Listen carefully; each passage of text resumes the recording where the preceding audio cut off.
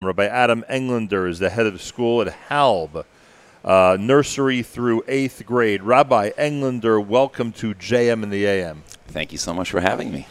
First of all, it's wonderful to reunite with you. Years ago, I didn't think we'd be reuniting here in the Five Towns. You may recall you for a while did a stint down in Florida. I was there for 12 years. Where the weather was a little better and the people were a little different than up here in New York. You have to acknowledge that. They're great everywhere. 12 years there? 12 years, and I loved it. Great community, great school. The best school color war breakout that you had was when we visited and helped you break out color war. Yes, there's nothing like because you know there's no such thing as a good color war breakout. You know that. Ask any camper; they'll tell you there's no such thing as a good color war breakout. But that was still the best of all the bad ones. We knew that with your long-time camp experience that you would do a great job, and it was awesome. Now, is this what is it now? First, second? What year is this? I just started my second year at Halb. How was this transition? How was this transition from the large Florida school to the very large five-town school? Actually, more smooth than I thought it would be. It was actually really great. The community, the school really welcomed me. Obviously, it was, sometimes a hard transition just in general because moving 1,000 miles and new home, new schools for kids and all things like that. But first of all, to a certain degree, I'm really coming back to my roots. I actually graduated Halb as a kid myself. Wow. So maybe not really my first and second year at Halb, but been there before. Is the school any different than the way it was back then? Most definitely, but it's a big school. So like the biggest challenge was probably just having so many more adults to deal with, such a larger leadership team, and bringing everyone together. Sometimes it's hard when everyone is when it's so big because you have different pieces in different places, even different campuses a couple of miles apart. Right. But we've really, I think, done a great job of coming together. And that's a really important point, which I'm going to get to. I want to start with the kids angle, and you may think this is crazy, but I mean, I have friends who are in Jewish education in different states in the United States. And they really did report back to me about a marked difference between the types of kids and families where they were in whatever state they were in, California, wherever they were, and those in New York. Is there a vast difference between what you experienced down there in terms of the student population compared to here? Are we very different than the way kids grew up in Florida? It's a great question, and I'm asked that all the time. I'm asked it about the parents and about the kids, and honestly, I actually don't see that much of a difference. And I may be in the minority. Some accuse me of being overly positive. That's a nice reputation. Well, somebody's to a fault. But I hope not. But I actually don't. I think for the most part, kids are kids. Adults are adults. We have the same, both issues and insecurities, and also positive and I think it's for the most part the same. Rabbi Adam Englander is here, head of school at Halb. So then now to the second point. You're away from the New York area for 12 years. You come back here and you just revealed to us such a big revelation, and that is that the population of administrators and faculty members and specialists and counselors in your school system, like any school system in this area, especially the large ones, is vast. I mean, you are now part of and leading a much larger staff than no matter how big it was down there. What is that like, coming into a system where there's just so many moving parts?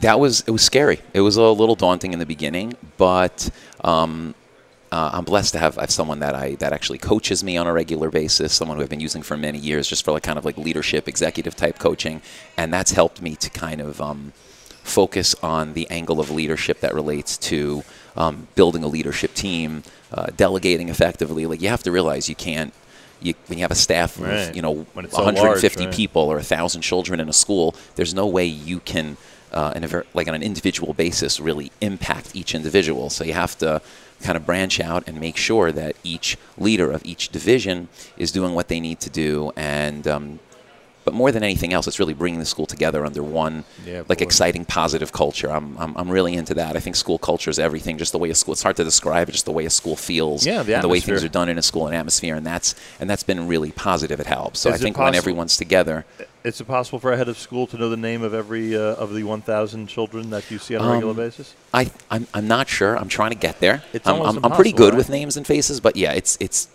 that part actually has been bothering me a bit because I definitely know, I'd say hundreds, but I'm not there with everybody, and I want to be, and kind of bothers me sometimes on the inside, but then the other side of me says, well, how could you possibly know 1,000 kids' names? But I will not give up. I will keep working on it. That's a very good goal to establish for yourself.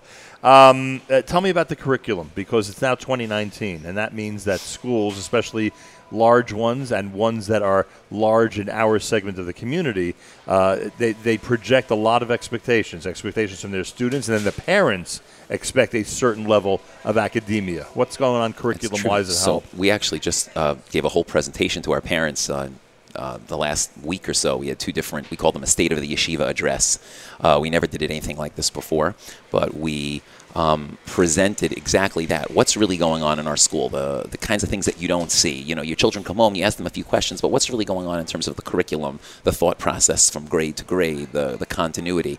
And it's definitely different than it was a decade or a couple of decades ago. I would say the biggest push is on what we call blended learning, and a more, I would call it an individualized approach. We really try to make education, even in large schools, very individualized. And we use a lot of data. There are a lot of programs that are used, math, reading, etc., where you're able to get data and really understand where children are. And because we have quite a large staff, we're able to provide remediation, instruction, enrichment in small groups to children who need it.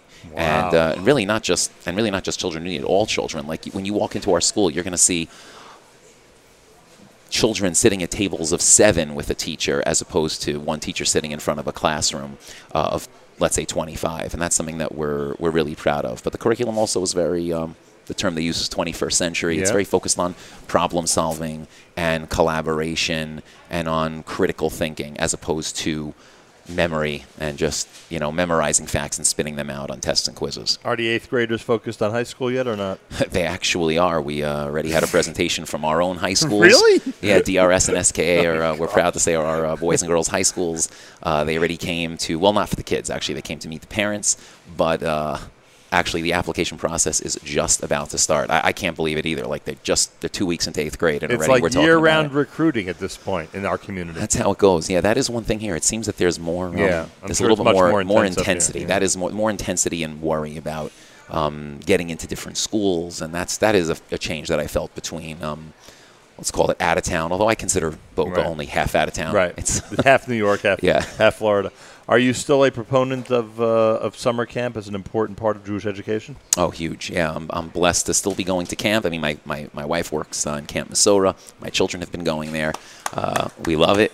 I've been in camp my whole life, my entire family, and I think the growth experiences that take place there are, really hard to replicate in any other environment, and if people are blessed to be able to do it, I think it's a great thing. And is it possible you brought us regards today from anybody named Hollander, or that didn't come up in yesterday's meeting? You know what? I'll just say yes. I would hope sure, so. He said yes. So. He said, please make sure to say hi to you. Oh, thank God for that. Rabbi Adam Englander, he's now the head of school at HALB.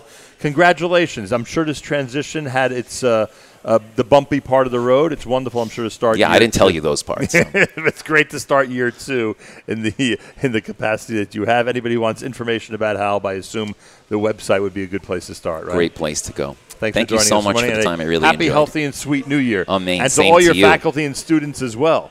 It's America's one and only Jewish Moments in the Morning radio program, heard on listener-sponsored digital radio around the world on the web at NachumSegal.com, on the Nachum Segal Network, and, of course, on the beloved NSN app.